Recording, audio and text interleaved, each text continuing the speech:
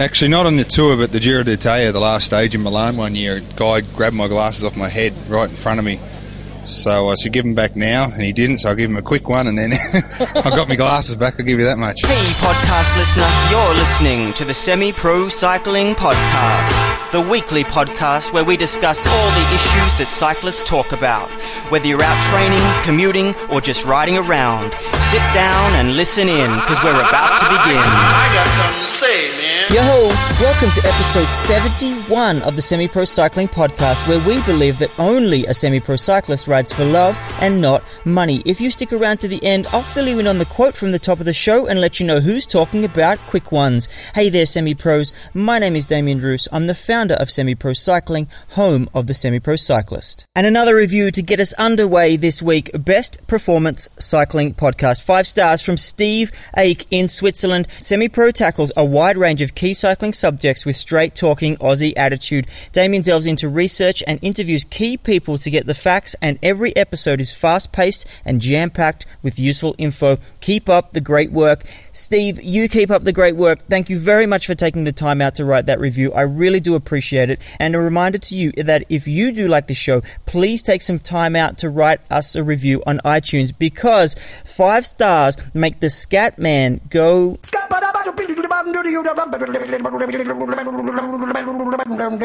Thank you very much.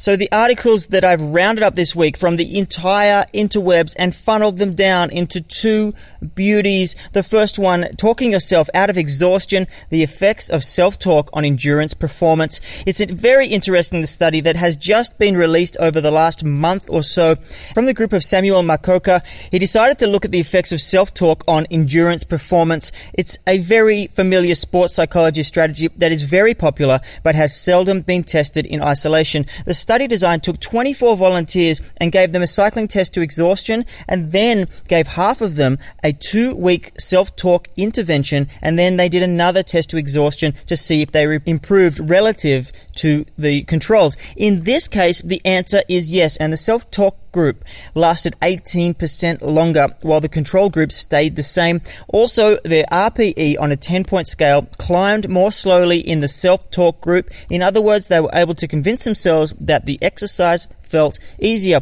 So what did the self-talk involve? It actually just involved half an hour of writing down self-talk statements that they'd already used in the past, and then there were suggested ones that they could use. They took those and they chose their 4 favorite motivational statements, 2 for early stages, like feeling good, and the other 2 for later stages, like push through this. Then over the next 2 weeks, they used those in their own training, and that is pretty much it.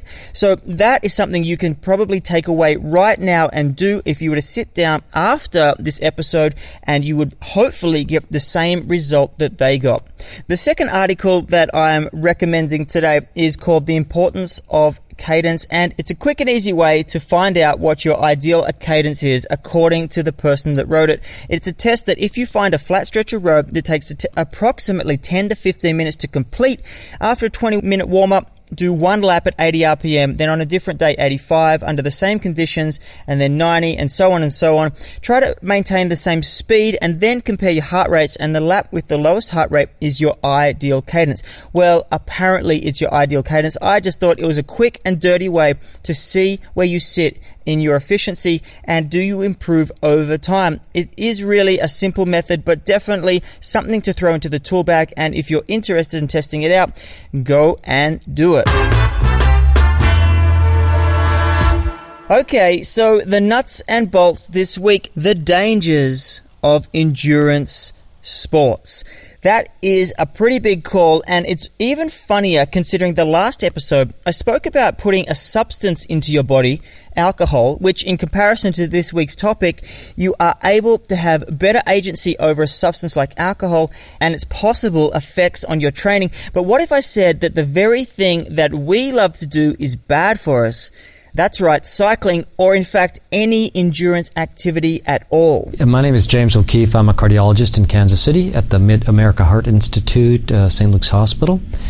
I am a clinical cardiologist, professor of medicine at the University of Missouri, Kansas City, and director of our preventive cardiology program here. James O'Keefe here is proposing just that. But before I get into that, let me discuss where this fits into the semi-pro's life and training, because I'm sure at least some part of you rides because of the health benefits. Am I right? If we go back to the scale between health and performance, which I speak about all the frickin' time, the balance for longevity, or at least getting the health benefits for cycling, relate to not pushing ourselves like crazy for performance gains all of the time.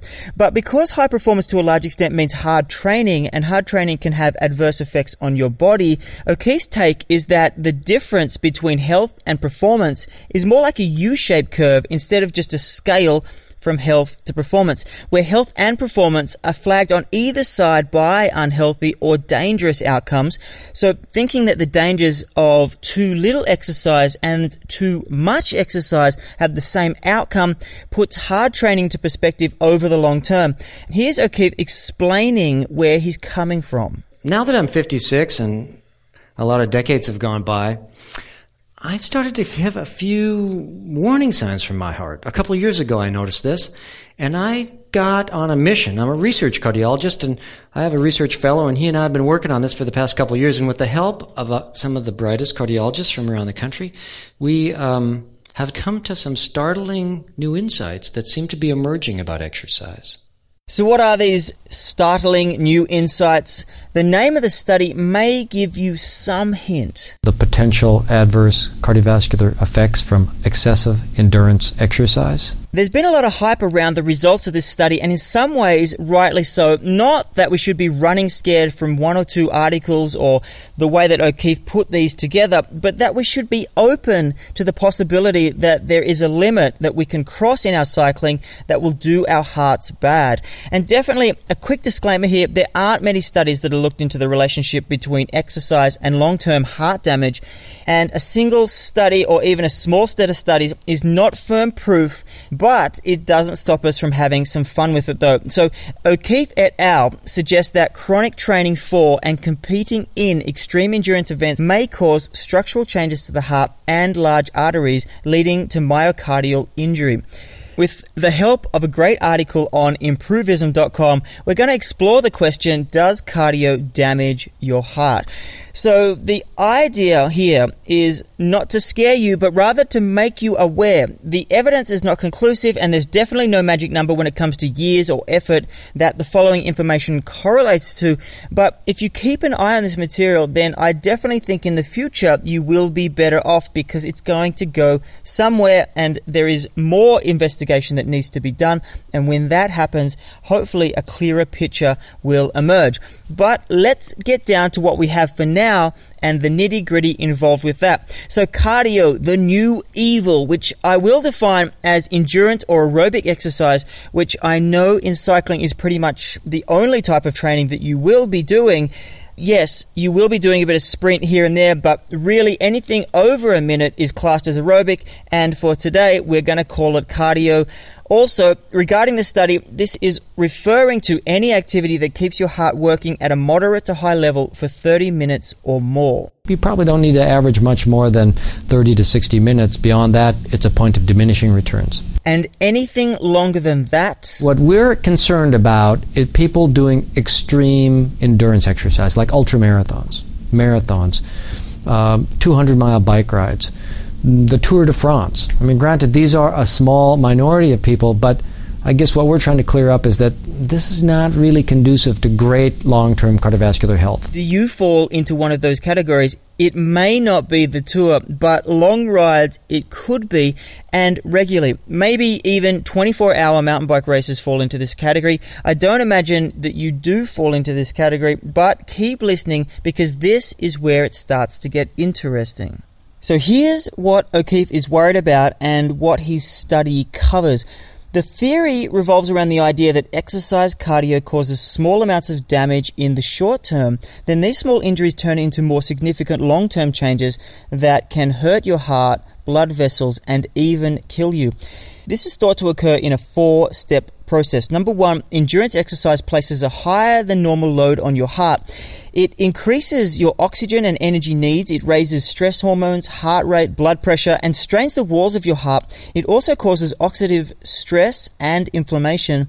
The heart is starved for oxygen and overwhelmed with these demands, and in some cases is irreversibly scarred by the exertion. Number two, after each workout, your heart is tired from the effort and heart function drops. There are often changes in electrical activity, heart rate, and an increase in blood markers of heart damage. The inflammation and oxidative stress from the effort damages your heart, blood lipids, and blood vessels. Number three, with enough training, your heart increases in size, develops erratic electrical activity, loses some of its ability to function, and develops small patches of scar tissue that grow with more training. The blood vessels around the heart and throughout other parts of the body also become harder and develop thicker deposits of calcium and plaque. And number four, over time, these long-term changes increase the risk of developing heart attack, coronary and peripheral artery disease, and in some cases, sudden cardiac arrest and early death. Doing less than this is not considered to be harmful, so how much is too much? I imagine there's a lot of exercises that can damage your heart under this theory, not just cycling, and the study itself is based around running, and O'Keefe suggests people don't make a habit of running marathons because the training for not a healthy long-term exercise pattern, that is going out and running 3, 4, 5 hours at a time. It's just too much exercise. 3 to 4 hours, hey, that is pretty common in cycling circles. One thing I will point out is that O'Keefe talks about a greater risk to people over 45, which for me comes back to the health scale and why you ride. If you keep riding for a long time, I imagine that eventually you'll be riding at 45 if you're not there now. So it's definitely something to keep in the back of your mind as the years tick away. But if 3 or 4 hours may be dangerous, what's the sweet spot? Keep in mind that he's talking about running here, which can be easily applied to cycling in some senses. There's a couple papers coming out in the next 2 months, and we're publishing a couple papers as well, that are going to change the thinking about exercise. This is one of them by Chip Levy, one of my colleagues and maybe my best friend. He's from down in Ochsner Clinic in New Orleans. But so this was a look at 50,000 people, 52,000 people followed for decades, on average 15 years, but up to 30 years. And they compared the runners were 14,000, the non-runners were 38,000. And what they found was that runners lived longer, 19% longer. But if we look closer, you'll see, compared the non-runners here, the risk of death, the reference is 1. If you ran more than 25 miles per week, your benefits went away. You only got this 25 to 27% reduction in mortality if you ran between, say, 5 and 20 miles a week, ideally 10 to 15 miles a week. And when we looked at the running speed, sure enough, if you ran too fast, over 8 miles an hour, which is a 7:30 pace, the benefits went away. They weren't worse than the non-runners, but heck, if you're running that much, you'd think you'd get some health benefits. No, you have to back off to a 6 or 7 mile an hour pace, which is about a 10-minute mile an hour jog. Okay? And interestingly, how many days a week? 7 days a week if you're running, the benefits go away. You need to run fewer days, 2 to 5 ideally. But these sweet spots that he's talking about, 25 miles, which is around 40 kilometers per week, where the benefits start to go away, or ideal is around 10 to 15 miles, 16 to 24 kilometers per week. But it's not just distance, it's speed as well.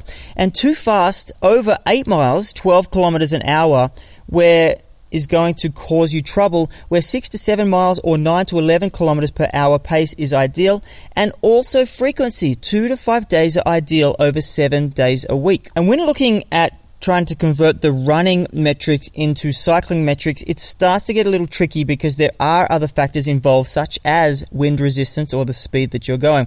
So I'll just go back to what the researchers suggest time-wise, which is avoiding anything over an hour and not more than 7 hours weekly of hard endurance training.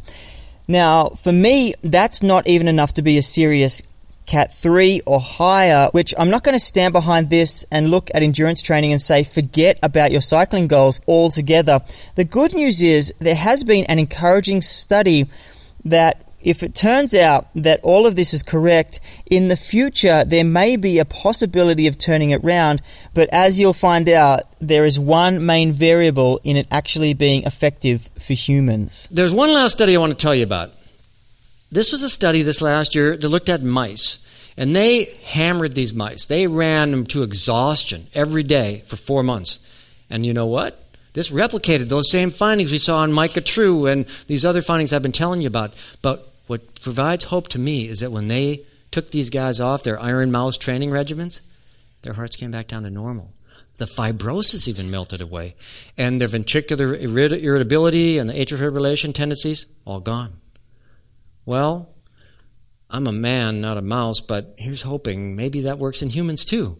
So what is the conclusion here? There may not be any concrete takeaways from this study, but what it does do is open the door to a mindset shift. And in some ways, it's about finding your why first and then your balance. So if you ride a bike for health, there's a lesson there. And there's also a lesson there in what are your plans for the future. We've discussed age and performance on Semi-Pro before, but what if your plans are to work hard when you're younger and then fade out over the long tail?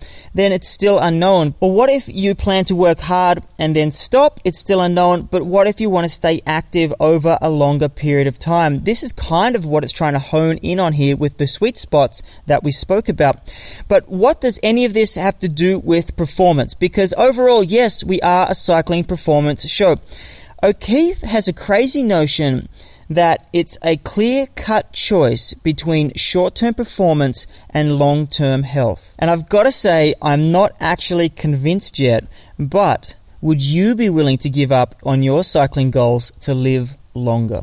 The truth is that exercise does confer powerful benefits. And the belief is more is better. But we're learning that more is not better in this case. Okay?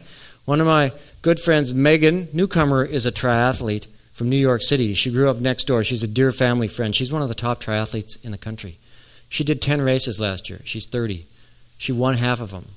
The other half, she collapsed in heat exhaustion, dangerous heat exhaustion near the end of the race. I told Megan, Meg, if you want to be in the Rio Olympics, which you very well could be, you just keep hammering away. Maybe up your game a bit. But if you want to be alive and well for the 2052 Olympics, 40 years from now, you need to back it way off. Back your pace off and find some healthier exercise pattern.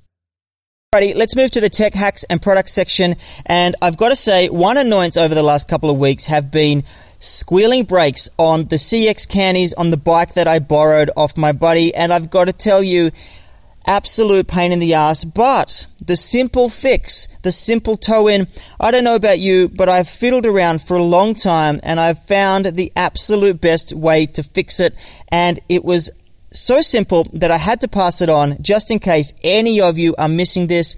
Just find some cardboard, fold some cardboard in half so you get some thickness, slot it in the last third of your pad, loosen the pads off, tighten them back in again. This should be a one-handed job. If it's not, then you're going to need to re-grease the brake pad anchor bolt, and then you should get enough grip to make that a one-handed job. I got to tell you, it makes life so much nicer when you're cruising down and you don't have annoying squealing brakes. But hopefully discs will be coming in soon to replace the need to do this. Although brakes can be so embarrassingly loud when you get some water on them or even after a wash, that absolutely kills me, but that is another story for another day. Let's get to that quote from the top of the show. Now, have you ever had any run-ins with fans? I feel the guys, one guy had his glasses pinched and things like that. Have you ever had any negative things happen with fans on the road? Actually, not on the tour, but the Giro d'Italia, the last stage in Milan one year, a guy grabbed my glasses off my head right in front of me. So I should give him back now, and he didn't, so I'll give him a quick one, and then I got my glasses back, I'll give you that much. Oh, well, there's a clear message to all the fans out there. Don't pitch your sunnies, or you'll cop one from Brett from Shep. That's right, mate. Better than wouldn't want to cop one from Hushoff either. No, well, I think Cavendish worked that out pretty quick. Yeah, that's right. It's Brett from Shep, Lancaster, one of the lucky ones that has got another 2 years with Orica Green Edge. He's 34 years old, so he might wrap up his cycling career when it comes to the end of this contract.